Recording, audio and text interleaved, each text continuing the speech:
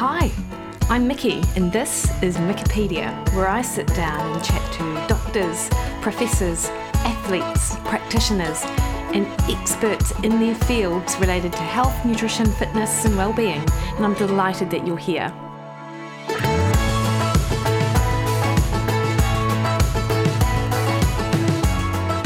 Welcome everyone to this week of Wikipedia. I am Mickey Williden, and today I am bringing to you my conversation that I had with Matthew Carpenter, who is a PhD student out of Kingston University.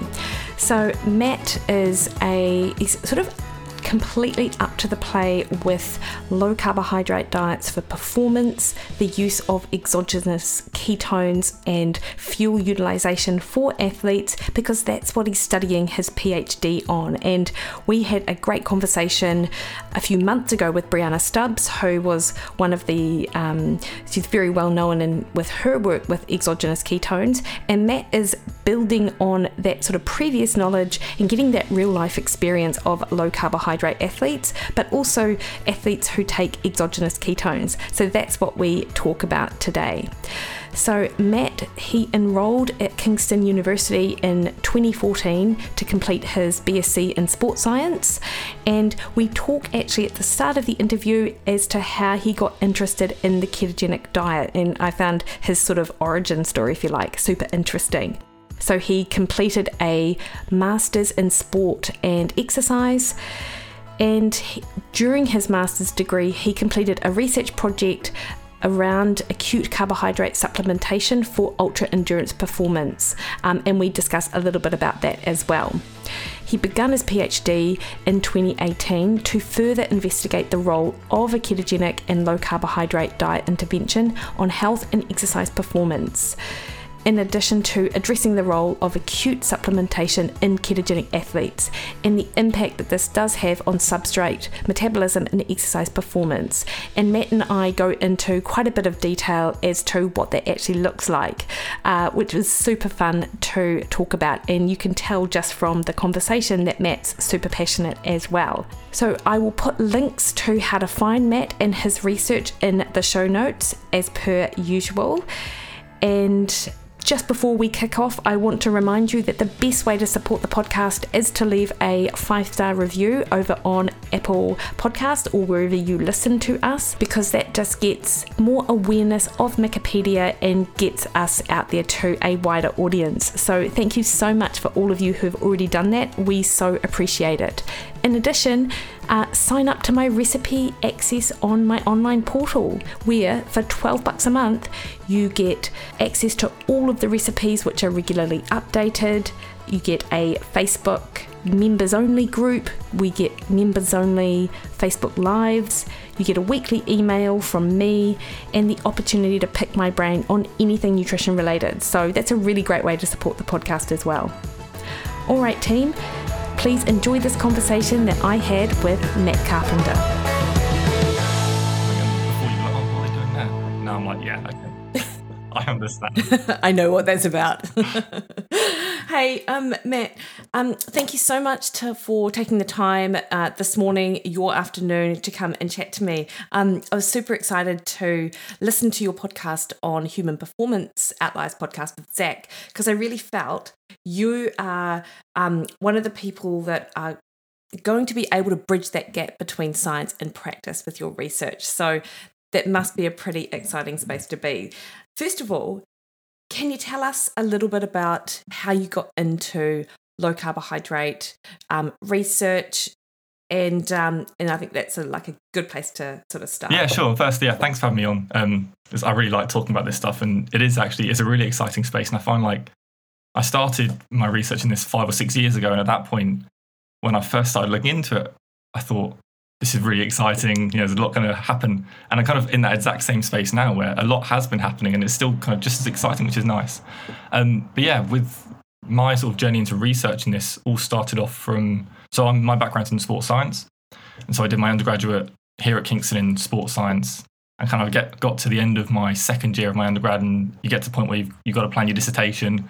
And I was in the exact same position of everyone else of, I need to think of something that I want to do. And I had no idea. I was looking at all these sorts of things. We do a lot of work with supplements, and they're quite nice to do for dissertations because it's fairly straightforward. And we do some work with things like dark chocolates and bits like that. And so I was looking at that, thinking, that might be a nice thing to do. And then I saw one of my supervisors' interests being low carb, high fat diets. And diet hadn't been anything that I'd looked into loads, but it's always kind of like a lingering interest I had. Originally, it's what I wanted to study, actually. So we have sort of a few sort of courses within sports science, sort of similar ones. So we have an exercise, nutrition, health course here, which is one I was originally supposed to do. So I kind of always had like an interest in nutrition, but hadn't really acted upon it. And I saw that and I was like, no, that looks like fun. I kind of want to do that. And so it was little more than that kind of got me into it. But then I kind of, if I had known then where I'd sort of be now, I don't think I'd believe it, because I remember it all kind of started with my first meeting with my supervisor, who it's the first time he had ever he wanted to look into it from a research perspective, and it was because he had experienced it himself, and none of us knew that at the time. And it was kind of it was a weird moment still, because I remember seeing him between our first and second year of uni. He came back and gave like our inaugural lecture of the year in our second year, and we were all sitting there like waiting on our lecture, and we sort of looked at him come in and thought, it was almost like a double take. We were like, oh, it is the same person. Because he wasn't in bad shape before or anything, but he came back and looked completely sort of trimmed down, and was like, his face, like you could see like the cheekbones and everything. He looked amazing. And so we're like, wow. So was he an exercise scientist, or was he in your sort of nutrition person for your exercise? No, he's a sports scientist as well. So his background isn't nutrition. Okay, yeah. But so his work was in, it's kind of a mixture of nutrition and sports science actually. His work was in carbohydrate supplementation, interestingly. Over summer he had started, so he'd been really into low carb, high fat diets and stuff, and sort of been progressively gaining just a little bit of weight as he got older, and suddenly it was just all gone the next time we saw him, and no one kind of knew what he had done until then. I went in for this sort of first meeting with him, and I remember my first meeting. I was shaking because I'm sort of an undergraduate second year, and he's head of sports science, and he's sort of this scary guy. And I sort of just sat down and received like a 45-minute lecture from him on just everything that he was like, everything he had done, and just it was a lot to take in at the time, but that's really where it started, and the idea was to look into the role of low carbohydrate diets, particularly in ultra endurance, was where we started. And so we started with a couple of case studies just in ultra endurance exercise, and how keto diets impacted the metabolism of a runner, and then also performance with this ultra endurance kind of event. And then we pushed on into looking at supplementation, because once we sort of started looking into low carb diets around exercise, you see that there's still, even to this day, there's not that much literature on it. But the research there is on it, you have some really nice, like fairly well-controlled studies. And I looked at that, especially as an undergraduate student. I remember the first time I went to him with my idea of what to study, I was like, okay, I want to get 12 participants in. I want to get them keto for 8 weeks. And he was like, you're not gonna get that done in a year. And so we're going to start with a case study, etc. Once I did that, we kind of looked at the research, and we're like, okay, I'm not sure how much we can add just by doing another intervention, and more are needed. But it's like, if we wanted to do one, it would have to be a long one. It would take a lot to do. So we kind of wanted to take a slightly different look into it and look at it from the perspective of like fueling acutely, because we think firstly, it was a really interesting way to go, and secondly, it hadn't been done before. And so we moved from just like keto diets into actually fueling, and how like acute fueling impacts the metabolism of people that are, say, fat adapted. So that's kind of how it all started. It kind of started with the long ultra endurance stuff, has kind of come down now more to standard sort of endurance, but much more standard like high intensity aerobic endurance type stuff. And that's still where we are. And kind of the more I did it, the more I got interested in just fat adapted individuals as a cohort of people almost, because I guess the more you read and the more you listen, especially when there's a lot of people doing it, it's almost like a ground up movement to a point. So I was like, I kind of want to understand this more. And sometimes, and you see this with supplements as well, where a supplement gets a load of hype, and then you get people buy into it before the research gets done, and then the research gets done slowly, and then you kind of realize, okay, this does work or this doesn't work, etc. And I kind of see the same almost with keto, where you get the big hype, loads of people are doing it now, and the research is kind of starting to say catch up, is starting to show us what's actually going on. And so kind of from that, I was like, whilst we're getting all this research done, I feel like there's a space for research where we actually just qualitatively look into the experience of these people, because there's so many now. That's kind of where it's moved. Yes, it's really interesting when I look at So you're right. There is like a small body of sort of literature, but it is growing, and there are these groups of studies, groups of studies, and I'm thinking about race walkers, for example, and they're a cohort and that's been used by a research group, and a lot of things have been tested. But particularly in some of those early studies, some of the ways that they were administering fat as a supplement during a high intensity sort of race scenario, I just thought that's not really what I would do as a practitioner if I'm dealing with someone who wants to be low carb and wants to be keto.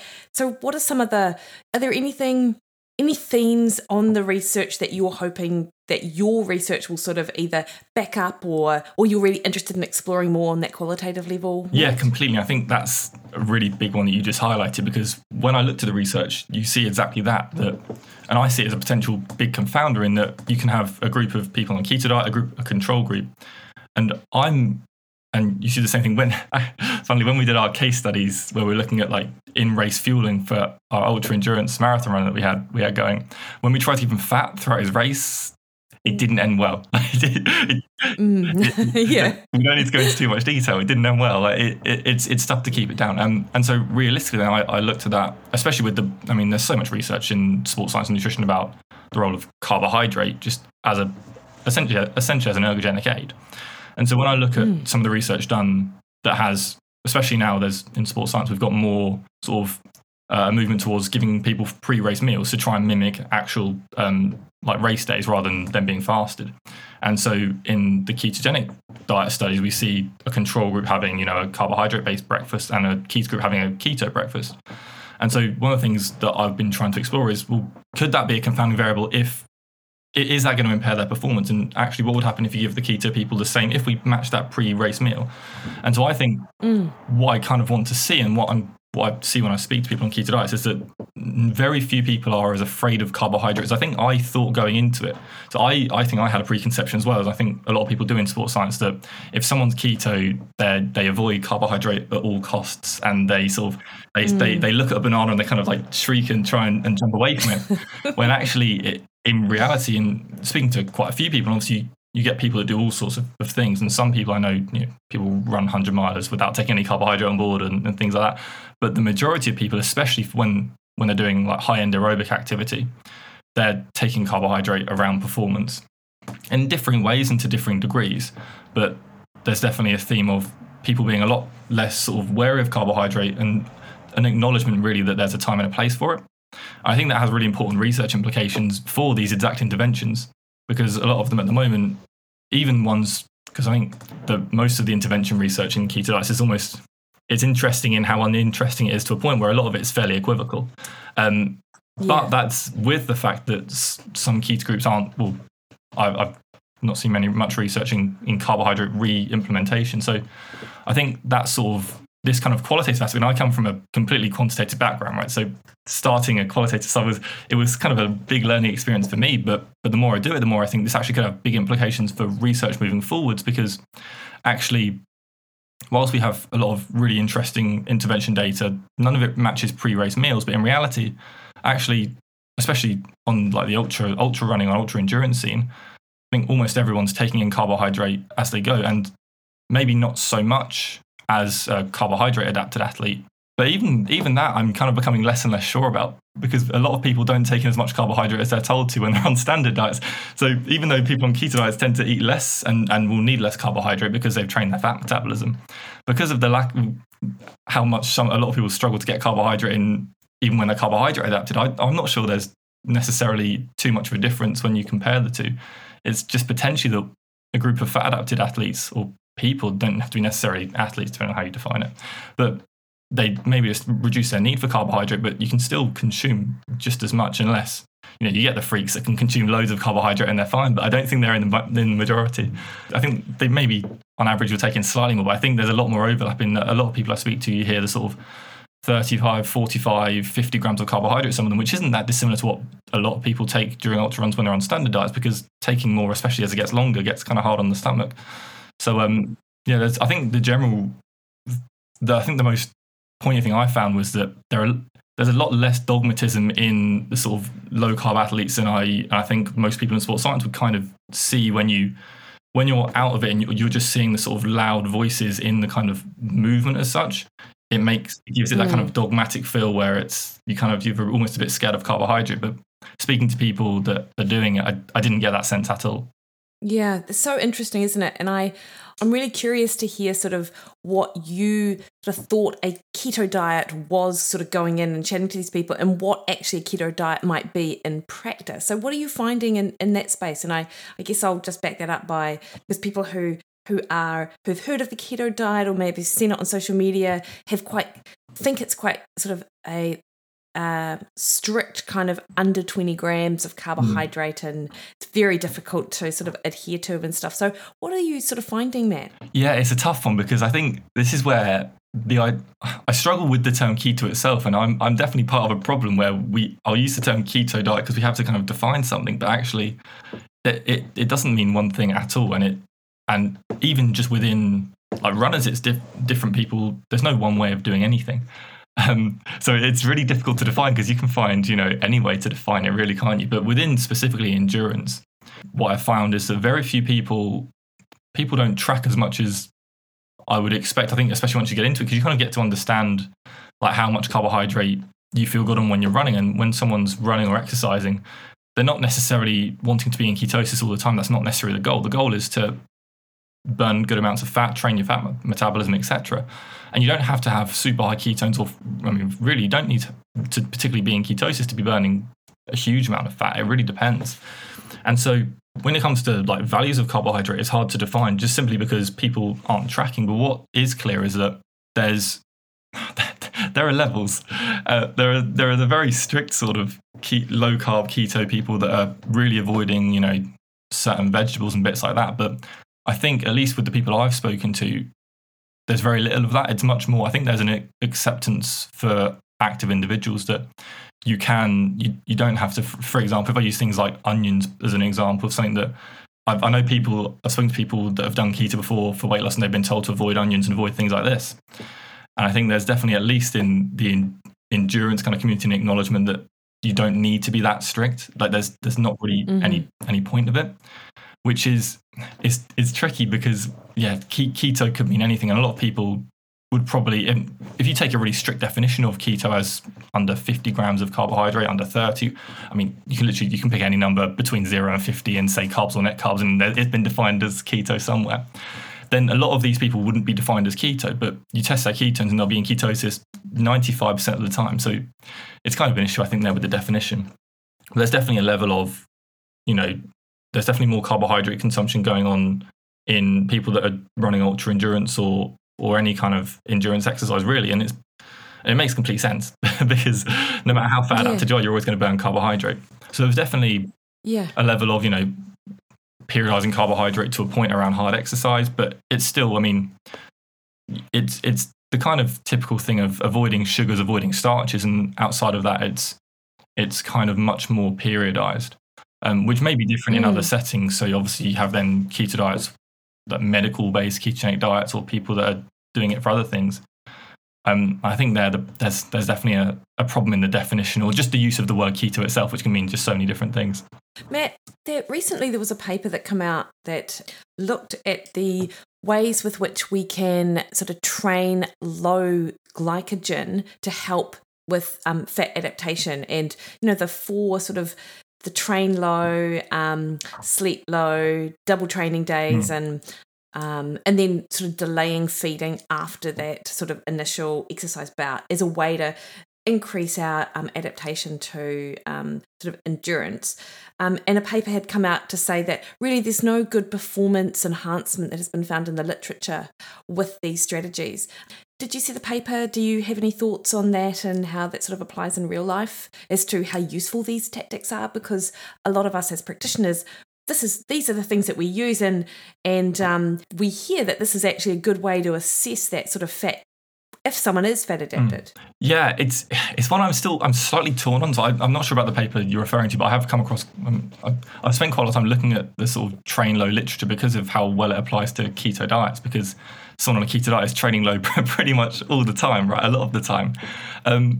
And I think it's one of those interesting areas, fasted training or any way of training with low glycogen availability, where you have a lot of mechanism, but what it's lacking right now is clear performance improvements. I think there's definitely a point here that I wonder about, which is an adaptation phase to training on low glycogen. What I mean by that is that whilst you're not very good at burning fat, that's always going to be harder training. And then you have within the literature in low glycogen availability training, you have different ways of basically different methodologies in which whether you match intensity or not. And a big problem for a lot of people is that if they're training with low glycogen, their intensity is lower and the exercise is harder. And there's good reason for that if someone, for example, is not a great fat burner. And also, just if you're not used to doing something, it takes, just like adapting to keto takes some time, adapting to training with low glycogen availability it's not too dissimilar in a sense. And so my suspicion is that if someone's trying to improve their performance by training on low glycogen, but they can't maintain the same performance output, the same power output, etc., then it makes complete sense they're not going to get better. If you're able to match intensity and keep the glycogen low, which is theoretically what you can do once you're fat adapted, you're able to still perform that same session on low glycogen availability, then I would be more inclined to think, well, if nothing else, you're not losing anything by doing the same thing and potentially getting the benefits. So it's an interesting, it's one that, to be honest, I'm kind of torn on for as like a standard tool for a non-keto adapted athlete. And I think it's because also then this is where I kind of get myself going around in circles. Because then if someone says to me, I find it really hard to train fasted, for example, then I'm going to say, do it, because to me, that's a sign of you're really not good at burning fat and this is going to help you. Right. So kind of almost the completely unscientific test I would do for someone to see how well they burn fat is say, when you wake up, get up and go for a run or go for a cycle and see how you feel compared to, sitting down, having your morning porridge or whatever. So I am kind of torn because I see a lot of mechanism. And so my theory within like a fat adapted community is, okay, make the most of that because you can train just as well. Whereas if you can't match the intensity, then it makes sense that you may not necessarily get the same performance benefits. Yeah, no, that's a really good analysis. And I'm so glad I'm talking to you because I love picking the brains of sort of people in the field about some of the studies I see.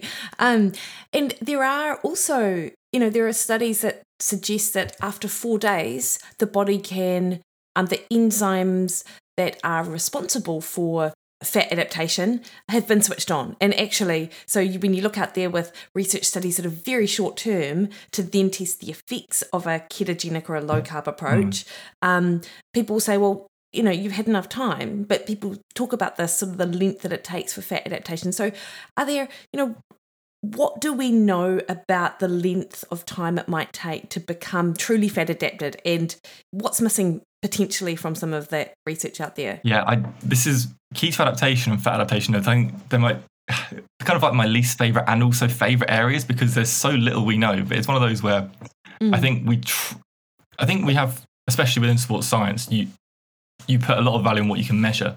And so we can measure things like in the lab, we can really easily measure fat oxidation, right? We can measure ketones with the prick of a finger. These things are really easy. And so we put a huge amount of value in them.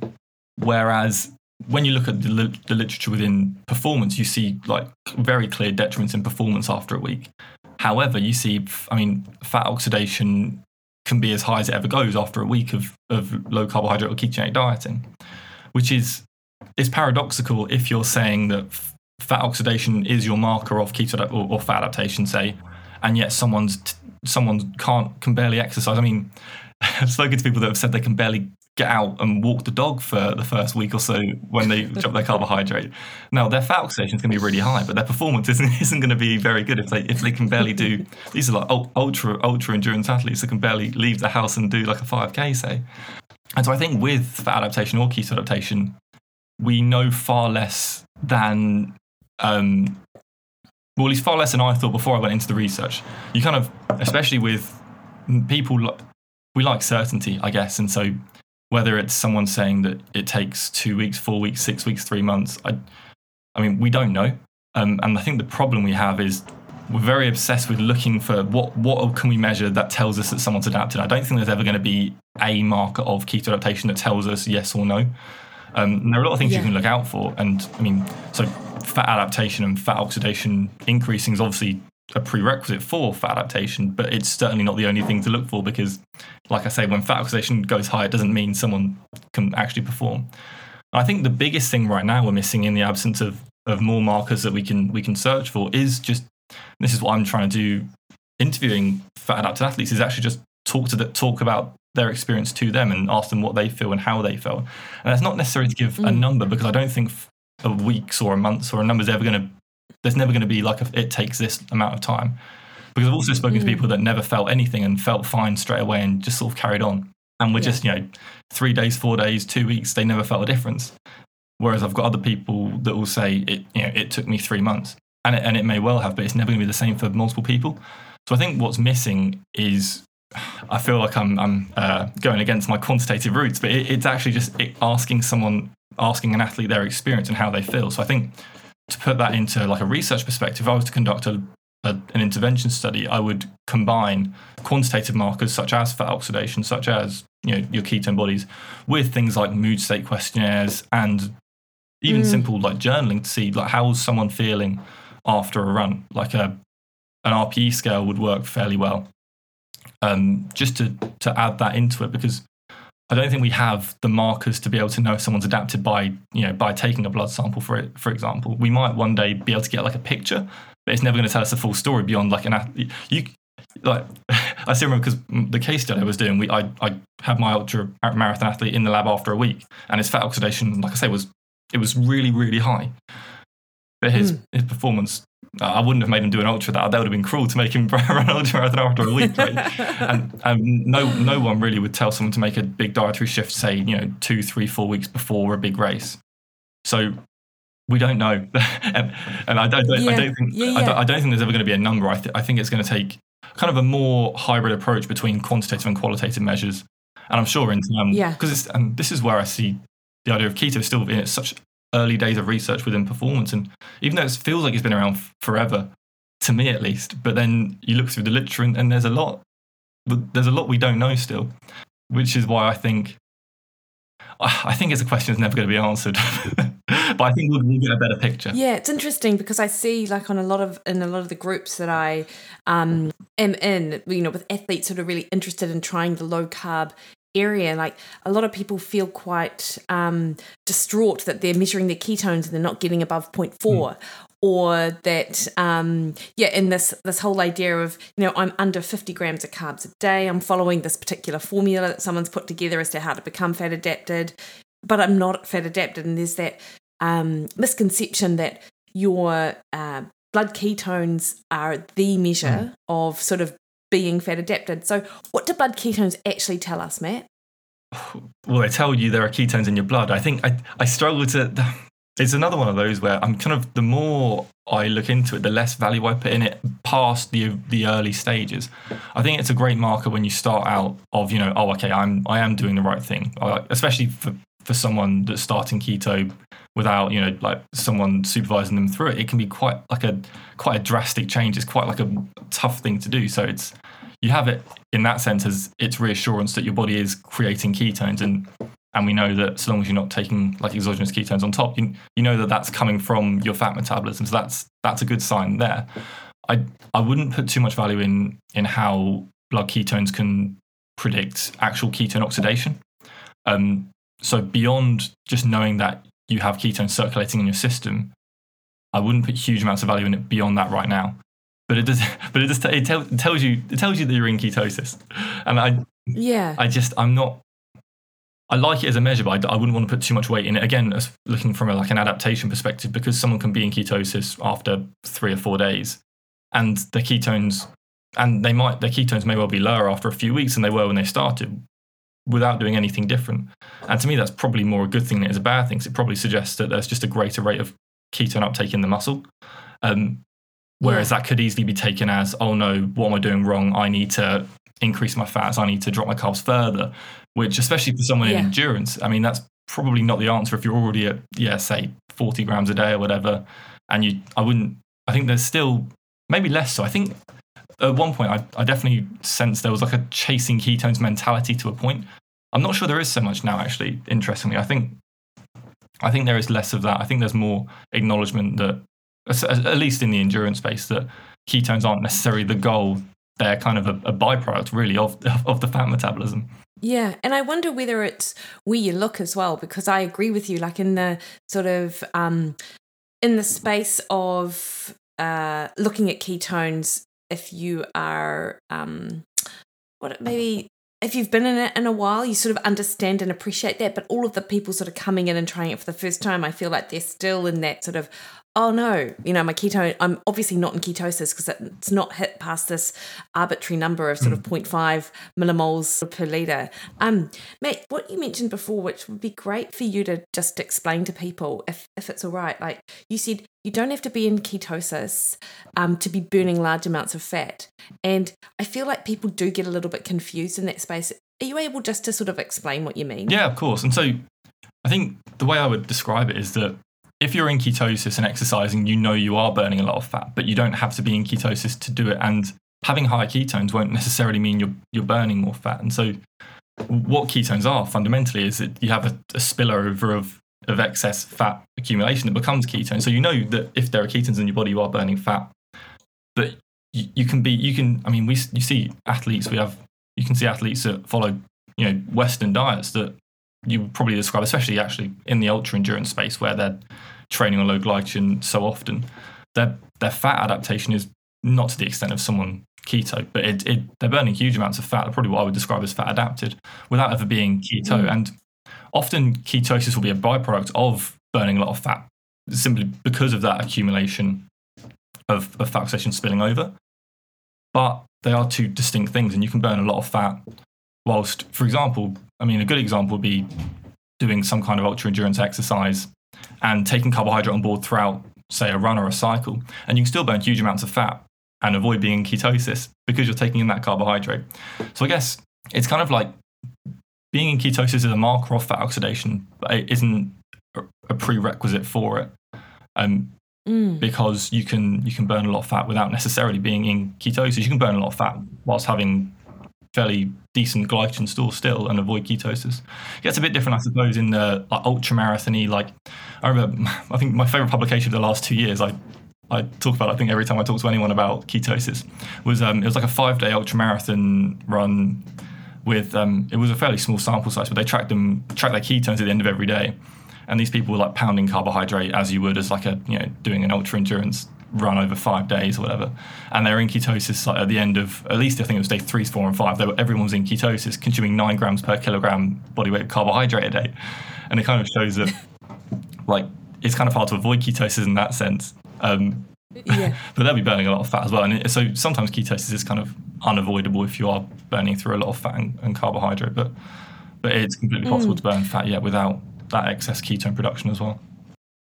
Yeah. Matt, are you also looking at ketone supplementation and sort of who uses it, how it's used and all of that? Yeah. So originally, when I started my PhD, we were planning on just focusing on keto diets. And then we had one study going on that we sort of cancelled because of our sort of lab lockdown and things like that, and it just became too much of it was actually a keto intervention study, and we were like, okay, this is just, it's not practicable anymore.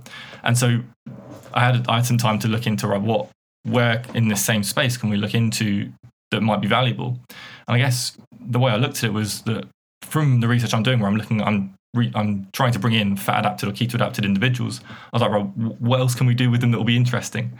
And that's where ketone supplementation for me came in, because there's this, rapidly growing area of research within ketone esters and ketone supplements in general, and all of it, understandably, is done on people on standard diets because why wouldn't you, obviously? Then for us, I thought, our lab, we haven't got millions of pounds to spend, but what we do have is a nice cohort of fat-adapted athletes. And just as research is growing, you see things, especially, I think the most interesting recent paper I came across, I forget who the authors were, I think they're out of Oxford University, they're doing a lot of work with ketone esters, where they showed how little contribution ketones made to exercise performance in these standard athletes, which is really interesting for me because obviously you've got all this research going on with ketone esters and whether they improve performance, but this paper showed I think they contributed approximately 4% of total energy, which is really, really low. And then on top of that, and the reason being that, especially at fairly high intensities with athletes that have got topped up glycogen stores, is that carbohydrate is used in preference to the ketones. But then just come across, and all my work is in humans, and I struggle with like rodent studies. I have to read them about 3 times before I can make any sense of them. But there's rodent studies looking at sort of the impact of low-grade ketosis, chronic low-grade ketosis, and how that impacts the response to exogenous ketones. And it suggested that actually this chronic exposure, at least in rodents, to low-grade ketosis meant that these rodents could use ketone or exogenous ketones to a much greater extent and basically override this. So in the standard rodents, having sufficient pyruvate from carbohydrate essentially inhibited the use of ketones. But having then this chronic exposure to low-grade ketones overrode that, so they could still use the ketones even if they had sufficient pyruvate stores. So I looked at that and thought, okay, we're going to try ketone supplements on fat-adapted athletes and see if they respond differently. And so, yeah, that's what we're looking at as well.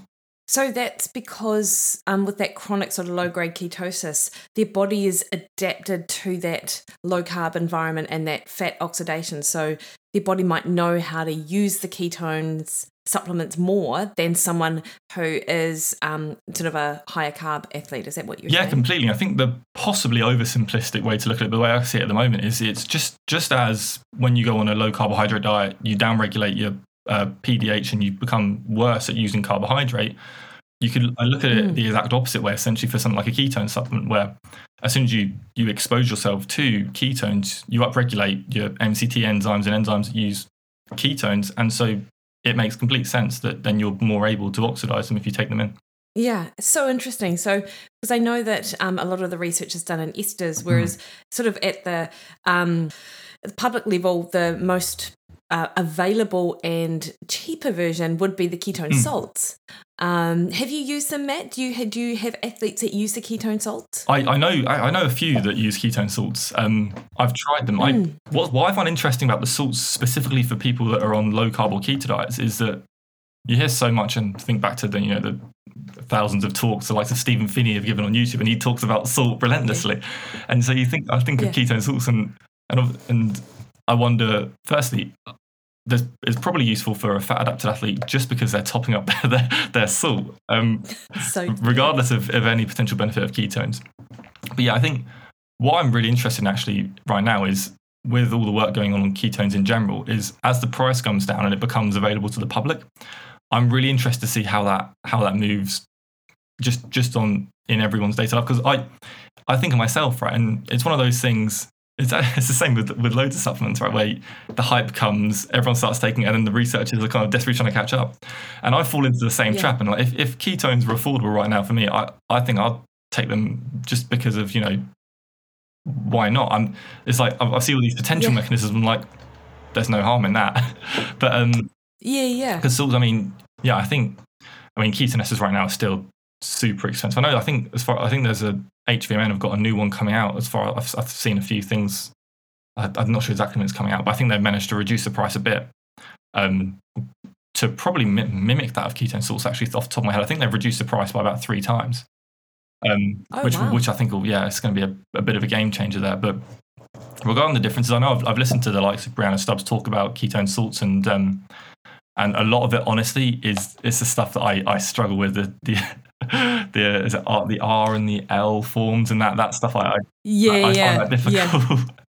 but I mean, looking solely from a how they impact ketones, I know that again, working rodents, I actually know it was human research that showed, they looked at Oxford University again. They looked at the rates of ketone use and compared it to how much they increase ketones. Once you go past about 2 millimoles, you're not seeing a concomitant increase in ketone use. So the takeaway being, you don't need to go higher. So with ketone esters, especially with the doses that people are using at the start and just how much it increases ketones and so how quickly, it kind of seemed like slight overkill where you don't need your ketones to get that high. It's got no added benefit. So then I think about ketone salts, which never increased ketones as much, which was kind of a bad thing that people kind of saw as, but maybe it isn't as bad as we thought, because depending on how much you take, I think you can probably increase your ketones about 1-ish for a serving, 1.5 maybe, which is probably not far off, we're too far from saying what is an optimal amount as such, but it's probably not far from what you need if you don't need to be above 2 millimole. So it's interesting that I found that. So as I say, we use ketone esters in our research, but the best thing for me about them is more than anything that you don't have that confounding variable of the other things you have in the salts more than anything. Yeah, no, that's interesting because I've got Prove It at home. I got very excited and I thought, I'll buy all this Prove It and I'll sell it to lots of people, but I'm very terrible at actually selling anything. Like I'm not like I failed so like in my head I'm like, I could make a really good go of this. I don't know how people do it, to be honest. Like I see people who sell Prove It, they drive Teslas and I'm like, mate, you are doing way better than I could ever do. But I use them myself and I definitely notice a difference to how I feel with regards to how fast I can run, but also how alert that I feel. But I've also thought, there's 900 milligrams of sodium in this, so that's got to be something to do with it. Having said that, though, I also, if I'm not taking ketones, I'll use like an element supplement, if you will. Yeah, I'm familiar with that. Yeah, so that's got 1,000 milligrams of sodium, and there is a difference between how I sort of feel in them. So I'd be really interested to see research that looked at just the use of the ketone salts and performance, and even though there's nothing to support how I use them, I think that's where your research is going to be super interesting, just because you might talk to someone who says I'm the same, I get a real benefit from taking this small amount of sort of ketone supplements. What I find actually quite interesting with the whole with people talking about basically how they feel on keto, but also supplements work as well. But in keto, with the exposure to ketosis, is that because I'm a sports scientist, like when I'm talking to people, I'm like, this is out my remit, but this is really interesting. Is when people describe just that kind of lucidity and how good they feel, and I look at that and I'm like, I wish someone could study that so I can read what they have to say because it's outside my area. But I'm like, this is, I mean, especially how consistently it comes up, and you have. I want, and the beauty of things like having ketones as a supplement, this is to me the most exciting thing about ketone supplementation from a research perspective, is disentangling the effect of ketones specifically. And so because I hear so often from people on keto diets, they say, I just feel great when I'm in ketosis, and kind of general things like that. And it's hard to, and for me, I'm like, this is really interesting, but there are lots of things that come into my head as a scientist. I'm like, okay, is this a placebo effect? Is this the reduction in carbohydrate? Is this the impact on glycemia? Is this, and there's a million things it could be. Whereas when you give them a ketone supplement versus a placebo supplement, okay, we can see actually, is it the ketones itself that are actually having an effect, if there is an effect there? So that's why I'm really excited personally about ketones, and especially because it's such a new area of research, and it's like it's developing just so quickly. As the supplements now get cheaper and cheaper, I think it's just going to explode, especially when it comes to the take up by the public, which I think I'm really interested to see. Yeah. Matt, why are people who you're talking to, why are they adopting a keto approach, and what type of athletes are you talking to? Like you mentioned that you've sort of come down to the normal endurance sort of space now. Who are the athletes that are doing a ketogenic diet? What are some of the themes that you're finding, if any? There are really two main ones, because I mean, with the interviews I'm doing, I've spoken to people up to ultra endurance, athletes, but also people that are running, 10Ks or sort of just racing their bike at the weekends over sort of unremarkable distances. And it's really, there are two main themes. You have the people that go in solely for endurance, and I think to me that trend is in ultra endurance exercise, where people are actively choosing to restrict their carbohydrate because they believe that fat oxidation, they rightly believe that there's a very important element of fat oxidation in the exercise they're doing.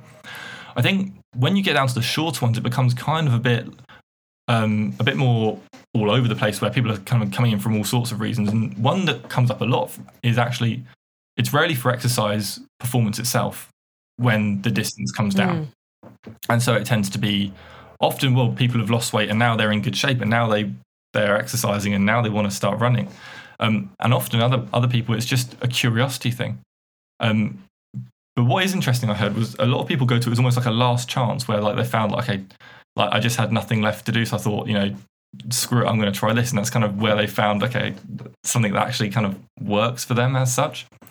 So I think, as the distance goes down, it becomes a lot less, a lot more varied, and rarely is it, I think, a case of people dropping their carbohydrate for performance when you go below a kind of, below actually an ultra kind of distance, I think. Yeah. And what are you seeing anything with protein intakes, or, like are people following a generally a more classical ketogenic approach, or is it more of that sort of modified, I'm going to say real life keto approach, but I'm just interested to yeah, hear it's definitely the latter. I've especially, at least in the exercise space, I don't see, actually I've not come across anyone that's doing the real sort of pounding fat, keeping protein super low, which to me actually was kind of reassuring as a sports scientist. And we do a lot of work into protein and things like that, and benefits in all sorts of areas. And I do worry when I see the kind of things online about people trying to lower their protein intake specifically for ketosis, etc. And I still, outside of exercise, I'm not an expert outside of exercise, but I worry about that still as a kind of general theme for people doing keto in the real world. I'm going to say as well in the real world, because some of the things you read online about keto are just a bit all over the place. With you've got to keep your protein low, but the in endurance, at least to me, very few people do keto and aim, and there's very rarely like an expectation of I'm trying to hit these kind of macros. It's it's more a focus on certain food groups, and there's never an active restriction of protein, which is encouraging, because I think especially even in endurance, for a while there was I think protein was kind of dismissed for endurance athletes, but now more and more we're realizing how important protein actually is specifically for endurance athletes, which may again, then I look at that, I think, is that, as per my science sound, like, is this confounding all these sort of individual cases where actually they've accidentally massively upped their protein, and actually that's probably done them the world of good. Yeah, that's such a good point. Absolutely, because when you not remove an entire food group, but the overt kind of food group, like all the really obvious carbs, you sort of have to eat something. Yeah, completely. And I suppose so it's easy enough to lift protein if that's the sort of case. Like, where do you think it's much? Like, if you're looking at sort of the literature, the people you're talking to, and then your research, which I want to just have a chat about as well, where do you see a ketogenic approach maybe being most beneficial? Like, do you have an opinion on that, or are you, what are your thoughts? Yeah, I think there are a few areas where I'm interested in. I think, so I'm studying particularly endurance exercise, and within endurance exercise, I think it's fairly clear that the longer the exercise gets, the more rationale there is, at least for keto.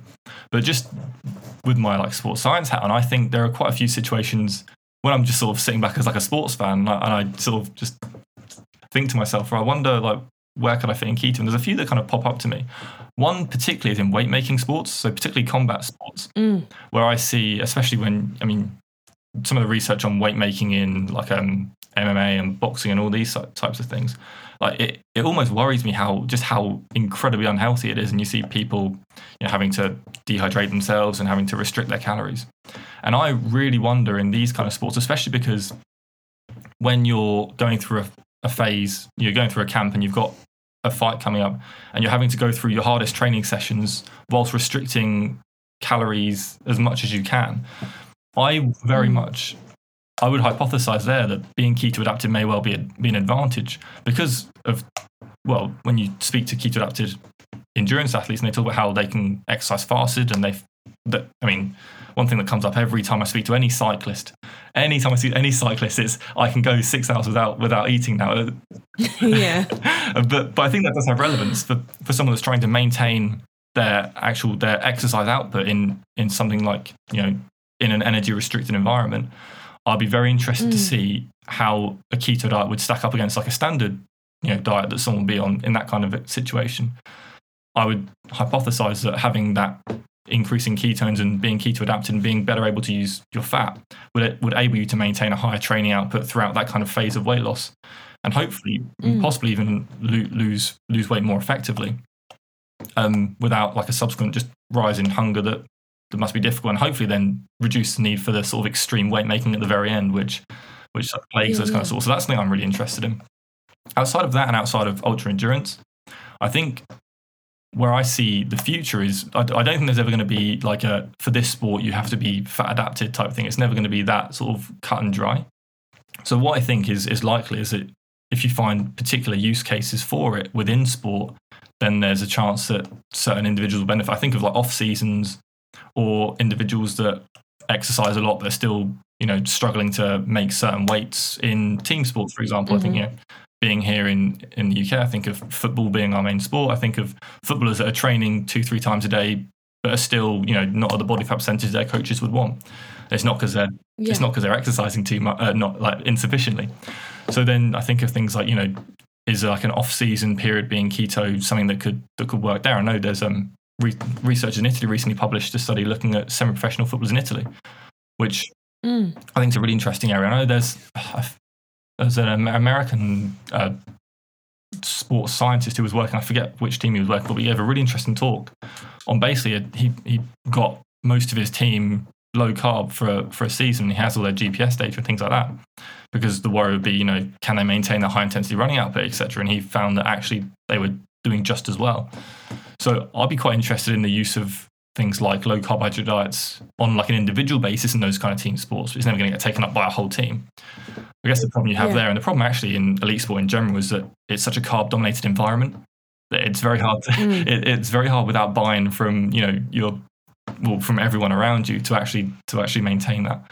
But I think it's mainly going to be a case of specific use cases around, excess body weight. I think potentially weight making. I think I would love to see a study done on weight making in combat sports, and then in endurance, outside of ultra endurance type things. I think it's probably a similar case.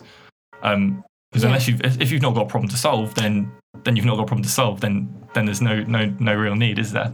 I guess it's one of those. It's like specific use cases. Yeah, no, that's such a good point, because I heard you say on another podcast, and I agreed with you at the time, that, unless you've got unless there's a reason to try something new, why would you bother? Like, if things are working for you, then why not just sort of stick with what you've got? And, a lot of the argument for a lower carb approach, particularly in that endurance space, is that recovery space, and the change in fuel utilization could potentially help with recovery. What's going on there, Matt? Great question. I don't know. It's a simple answer. It's another one that, firstly, at least when I interview people, it comes up all the time. Is recovery, and I know, but there's so little literature on this one. I know there's a 2014 paper that's the only one that comes up to me. It's a Zajac paper where they looked, I think, post-exercise inflammation. And it's the only one that I can remember that really has looked into it. And actually, we've got a poor PhD student here at Kingston who started looking at keto diets exactly looking at recovery. So I was really excited to see what he was going to find. He started about a year after me, but he was doing it part-time, and he's based in Qatar, so he's not been able to travel down very much. So there will be work from Kingston going on in that area, but it's been slightly delayed. It's going to be years down the line. I'm so surprised that there's only one paper, just because it's something you hear all of the time. And maybe what I'm hearing is coming sort of from people who are doing it, rather than because it's quite clear in the literature. Like, I thought, ketones are signaling molecules in the anti-inflammatory pathways. There's so much rationale for it. There's so much rationale for it. And this is where, again, people cite it so many times. There's one person I spoke to, I remember that I asked him, when did you feel like you were keto adapted? And they said they looked at their Strava at the end of a month and realised they'd done 4 times as many miles on the bike as they'd ever done before. Which kind of adds to that. So it comes up all the time, and you do have this kind of fairly clear rationale with the role of ketones and inflammation. I think there will be work, and it's an interesting area. But it's one that I passed on to my colleague Rich, who unfortunately is stuck in Qatar. Yeah. And Matt, what kind of supplements and stuff are you finding people are utilising as part of their keto approach? Any surprises, or just the standard? And I say the standard like everyone's going to know what that is. Yeah, it's a really interesting one, because what I find with supplements, I'm like a do as I say, not as I do, because I love experimenting with things, right? But I very rarely recommend anything. But one thing that comes up, I say a weird amount maybe, is collagen. But a lot of people take collagen. I don't know if it's because people that have decided to go onto a keto diet maybe by nature more like health conscious, or read into supplements more. I don't know. But collagen comes up quite a lot, which I'm interested in. And then, I see like electrolytes come up a lot. So I know like things like magnesium, I think is quite common. And a lot of people are very interested in ketone supplements because of their reading into the potential role of ketones, which I think is fairly probably not too surprising. Think of other ones. There's nothing really that jumps up my head. Springs to mind. Yeah. Anything around hydration in keto adapted athletes? Because, we had a chat about sodium and how important it is because we're unable to hold on to as many electrolytes now. And are you finding any sort of different hydration practices or same old? I say same old like you would necessarily know, but anything there's nothing that's popped out to me there, to be completely honest. I think the vast majority of people outside of elite athletes tend to follow a fairly standard hydration strategy of just drinking to thirst. I know if people know their sweat rates and stuff, you can kind of personalize it. I've not come across any differences with keto adapted athletes. Whether there would be, actually, I don't know, to be honest. I'm not sure. Yeah. And Matt, talk to me about your actual intervention study. What are you actually doing? My main study right now is it's a supplement-based study looking at essentially carbohydrate provision in keto-adapted individuals. And so what we're looking at is the effect of carbohydrates in general on metabolism and performance. And we're looking at it in kind of a few different ways. So the way we're doing it is they'll either take carbohydrate for 2 days prior to the test we're doing is a 60-minute steady state cycle followed by a 16-kilometer time trial. So that's on the watt bike. It's around half an hour or so. So it's because there's been so little research on carbohydrate use in keto adapted athletes, really essentially none. Bits here and there, especially in the sort of early 2000s, you had the sort of 5 days low carb, add carbohydrate in, which obviously is very different. So we wanted to basically create the conditions of, okay, if carbohydrate is going to help a fat adapted athlete, it's going to be in a high intensity aerobic exercise event, and it's going to be after they've done some exercise that's going to deplete their carbohydrate stores even more. They're already limited carbohydrate stores. That's kind of what we've done. And they're either taking carbohydrate, for 2 days before and also on the day of, so immediately before, or just before, or basically any way round in that same protocol. So we have 2 days before and not on the day, 2 days before and on the day, just on the day, and then not at all. I guess for me, the first at the start, we're very, because again, without having the funds to run loads of bloods and stuff, we want to hyper focus on performance. But on top of that, I think what I'm really interested in with the carbohydrate addition is just those changes in metabolism through different carbohydrate provisions. Because I think originally, when I started this, it was interesting when I was trying to recruit fat adapted people, and some of them were slightly concerned about, if you give me carbohydrates, I won't be able to burn any fat. I'm seeing that less now. I think it's becoming more and more clear that taking carbohydrate isn't going to diminish any kind of fat adaptations. We know that a fat adapted athlete will still burn a lot of fat if you give them carbohydrate. But what I'm interested in now is whether there are these subtle differences in metabolism through different pre-exercise carbohydrate fueling. And then whether that obviously that has an impact on performance is really interesting. So that's the main one. We've got a few going. So I have a similar study going on with ketone esters. We're looking at ketone ester plus or minus carbohydrate in actually non-keto adapted athletes. This one, we added that one in actually because there was a fairly recent paper looking at bicarbonate combined with ketone esters. And so we're trying to add to that. And originally we were looking at getting fat adapted athletes in for that. But I think we realised that fat adapted athletes are few and far between. So it's hard enough to get them in for one study, right? But we did start a remote-based study to do that, to look at ketone esters on fat adapted athletes. We did this actually over the lockdown. We started it where we were getting athletes on using Zwift, the cycling app, and taking so we're sending them either a carbohydrate drink, a ketone ester drink, or a combination.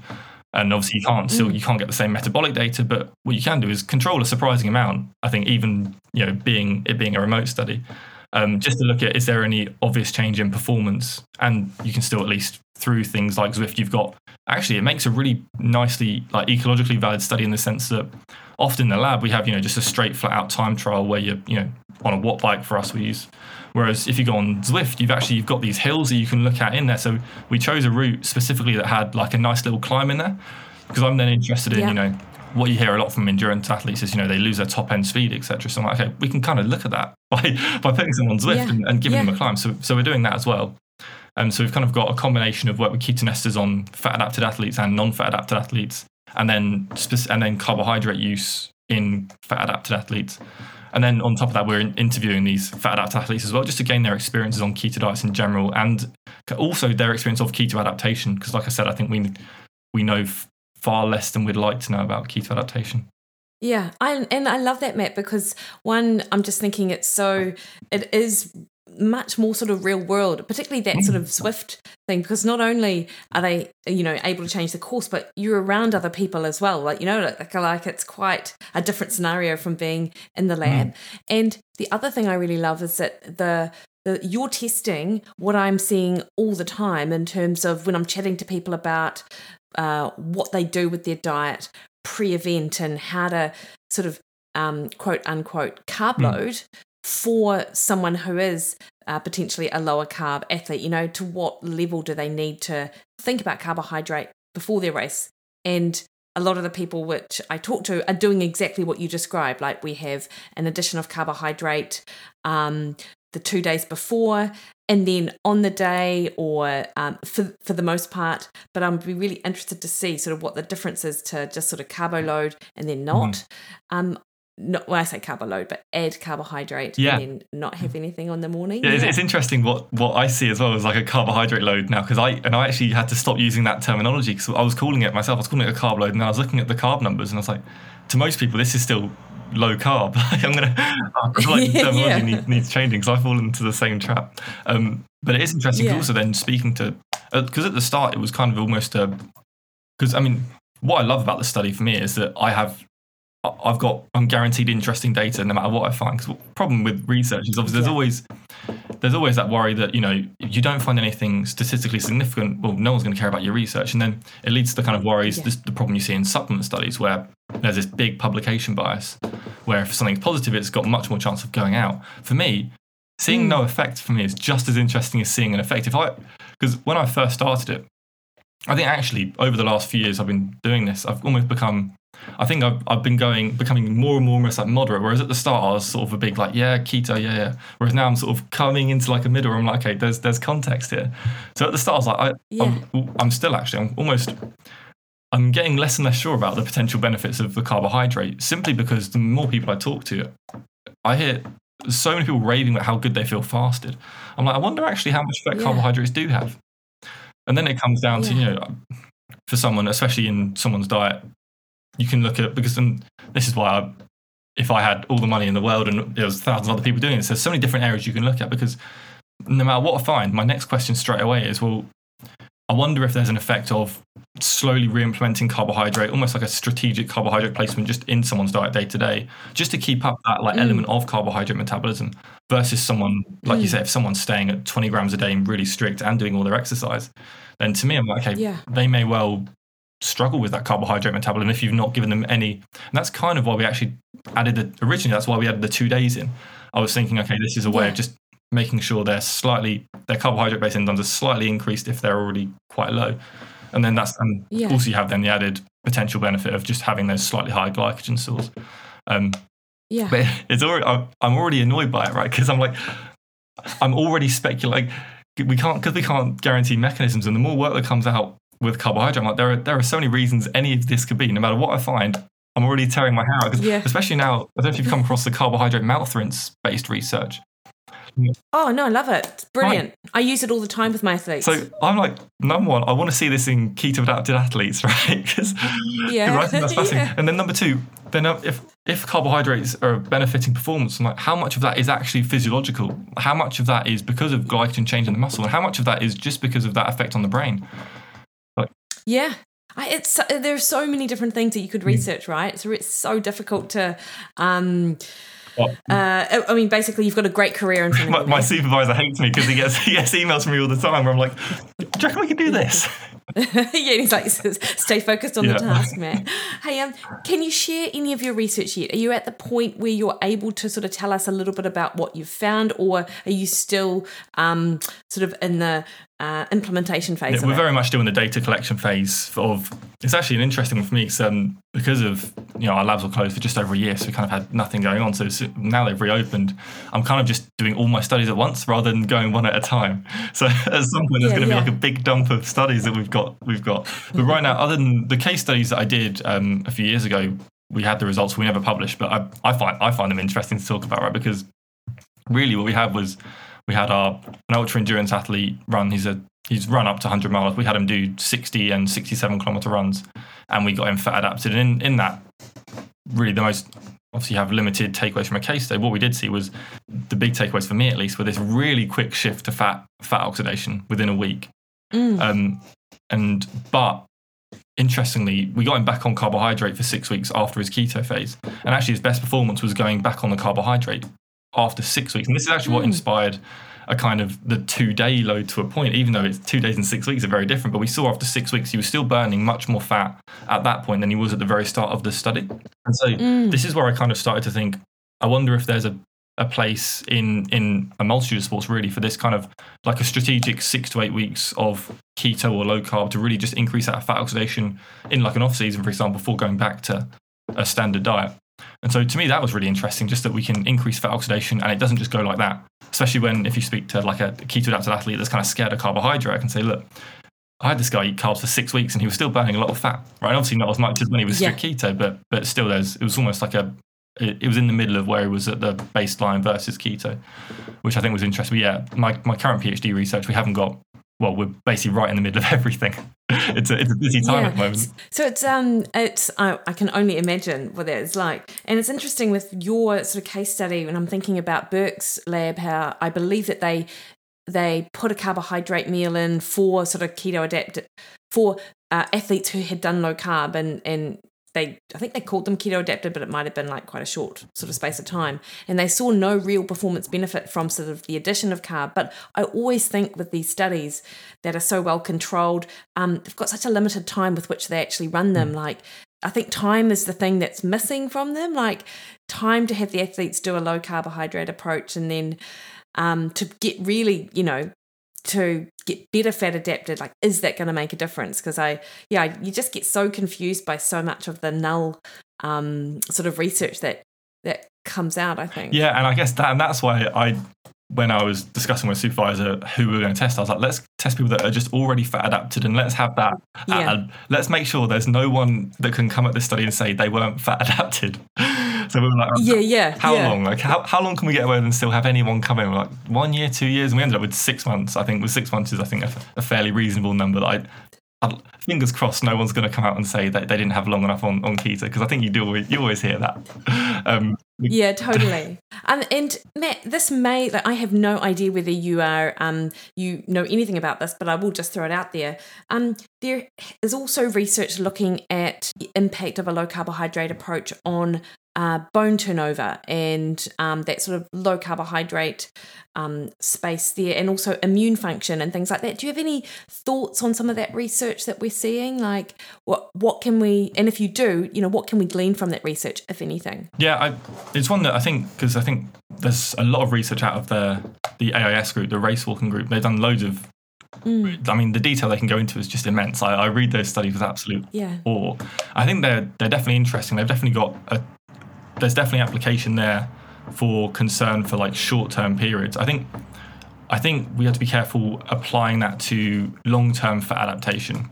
But I think there's definitely a place for, especially with periods of intense training, you often see this decrease in immune function. So I think if someone's to say, I want to go through like an intense training phase, I think I would use that research and say, well, actually, I would have probably said the same before that research came out. But I would have said, maybe don't go keto now. I think also just outside of keto, it has that application for people on standard diets where they're trying to do things like carbohydrate restricted training, where if their carbohydrates are low. So I think there was one of the recent ones that came out was looking specifically at low energy availability versus like carbohydrate restriction over a short term. Yes. And so I do think it's important to note those kind of short-term changes, but it kind of makes me even more interested in what happens between that and then the kind of weeks after, which again is the question we can't answer. I'd love to have like a study over 6 months where you just get someone into a lab every week and take their blood and just see what's changing and when these things, if and when these things normalize. Because I mean, if this is an effect that stands the test of time and after 2 years is still there, then that's kind of a red flag. It seems very unlikely to me that would be the case with the number of keto adapted people that you have, and no obvious sort of signs of that within the longer term research. Yeah, I think that's such an interesting point, actually.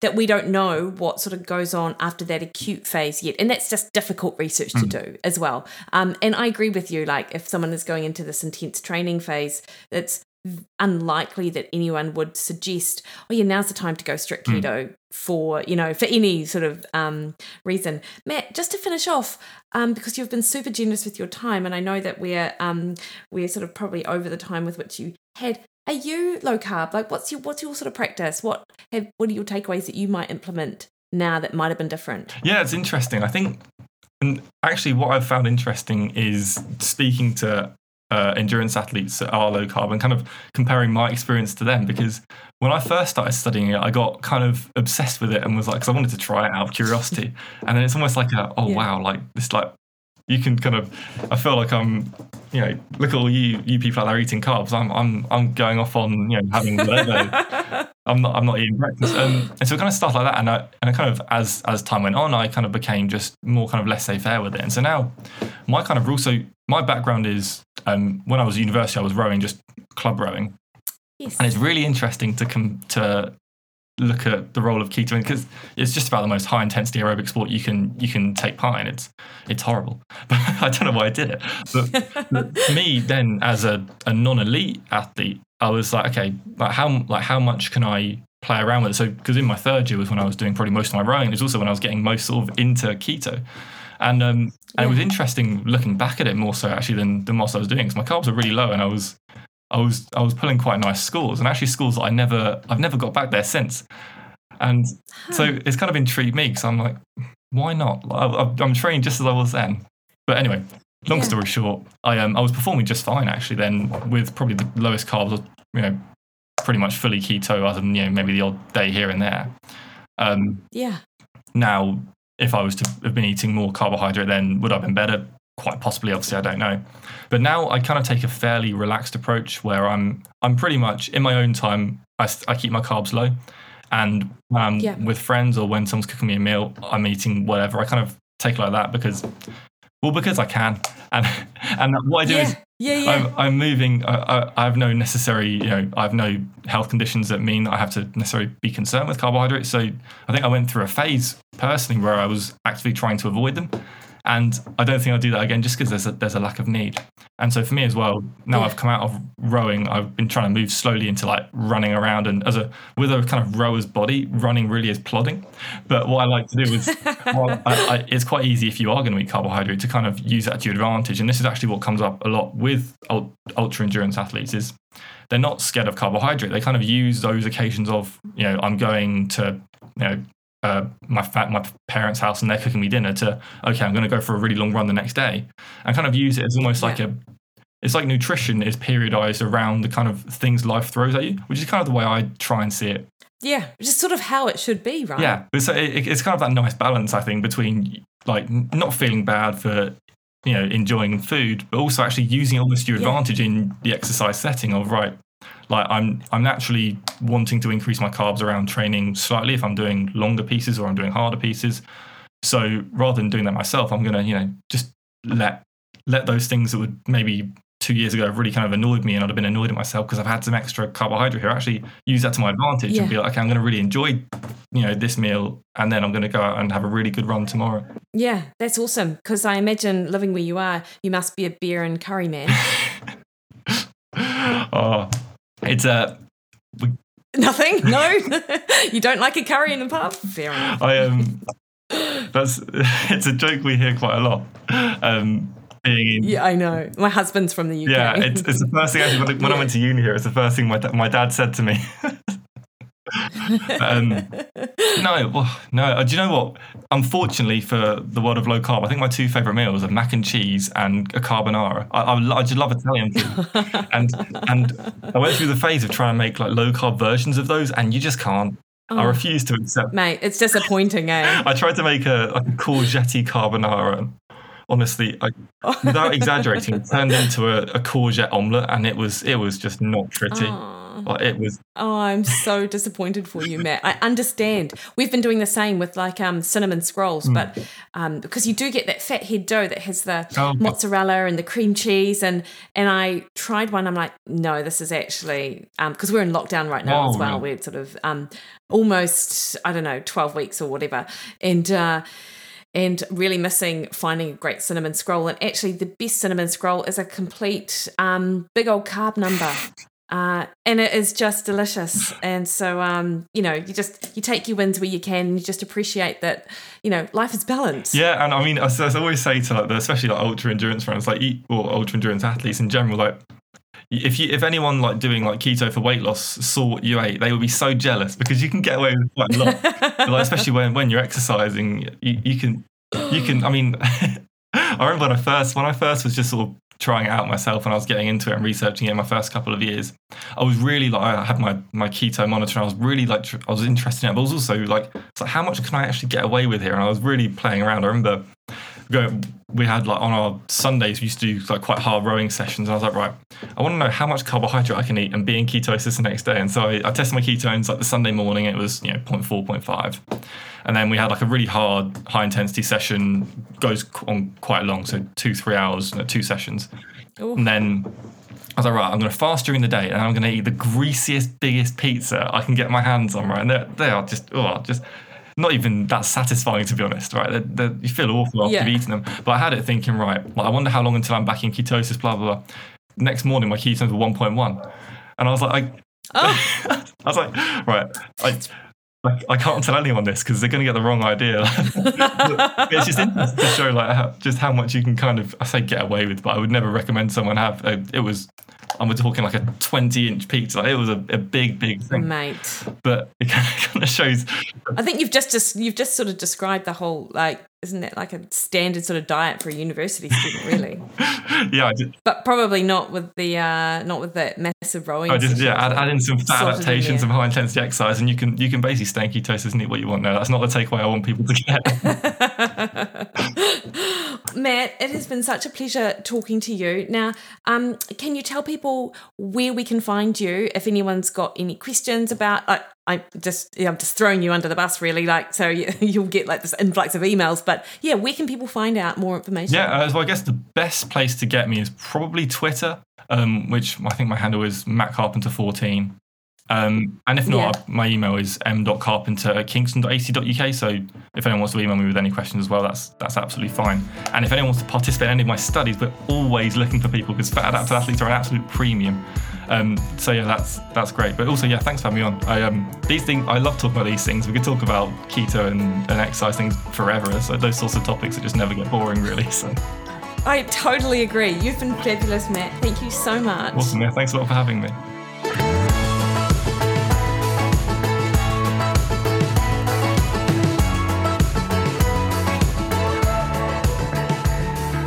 Alrighty, hopefully you got a lot out of that conversation. I know I really did, and as I said, all links to how to find Matt will be in the show notes. Next week on the podcast, I am stoked to have been able to chat to my good friend Sarah Cowley-Ross, who is a real advocate for women in sport. And as a former Olympian athlete herself, we talk all about her sort of athlete experience and that transition from athlete to mother and sport advocate. So that's a really great conversation, which we're bringing to you next week. Until then, team, you can catch me over on Facebook at Mickey Williden Nutrition, on Instagram and Twitter at Mickey Williden, or over on my website, mickeywilliden.com, where you can sign up to one of my meal plans, the recipe access, or book a one-on-one consultation. Have a great week. Talk to you later. Bye-bye.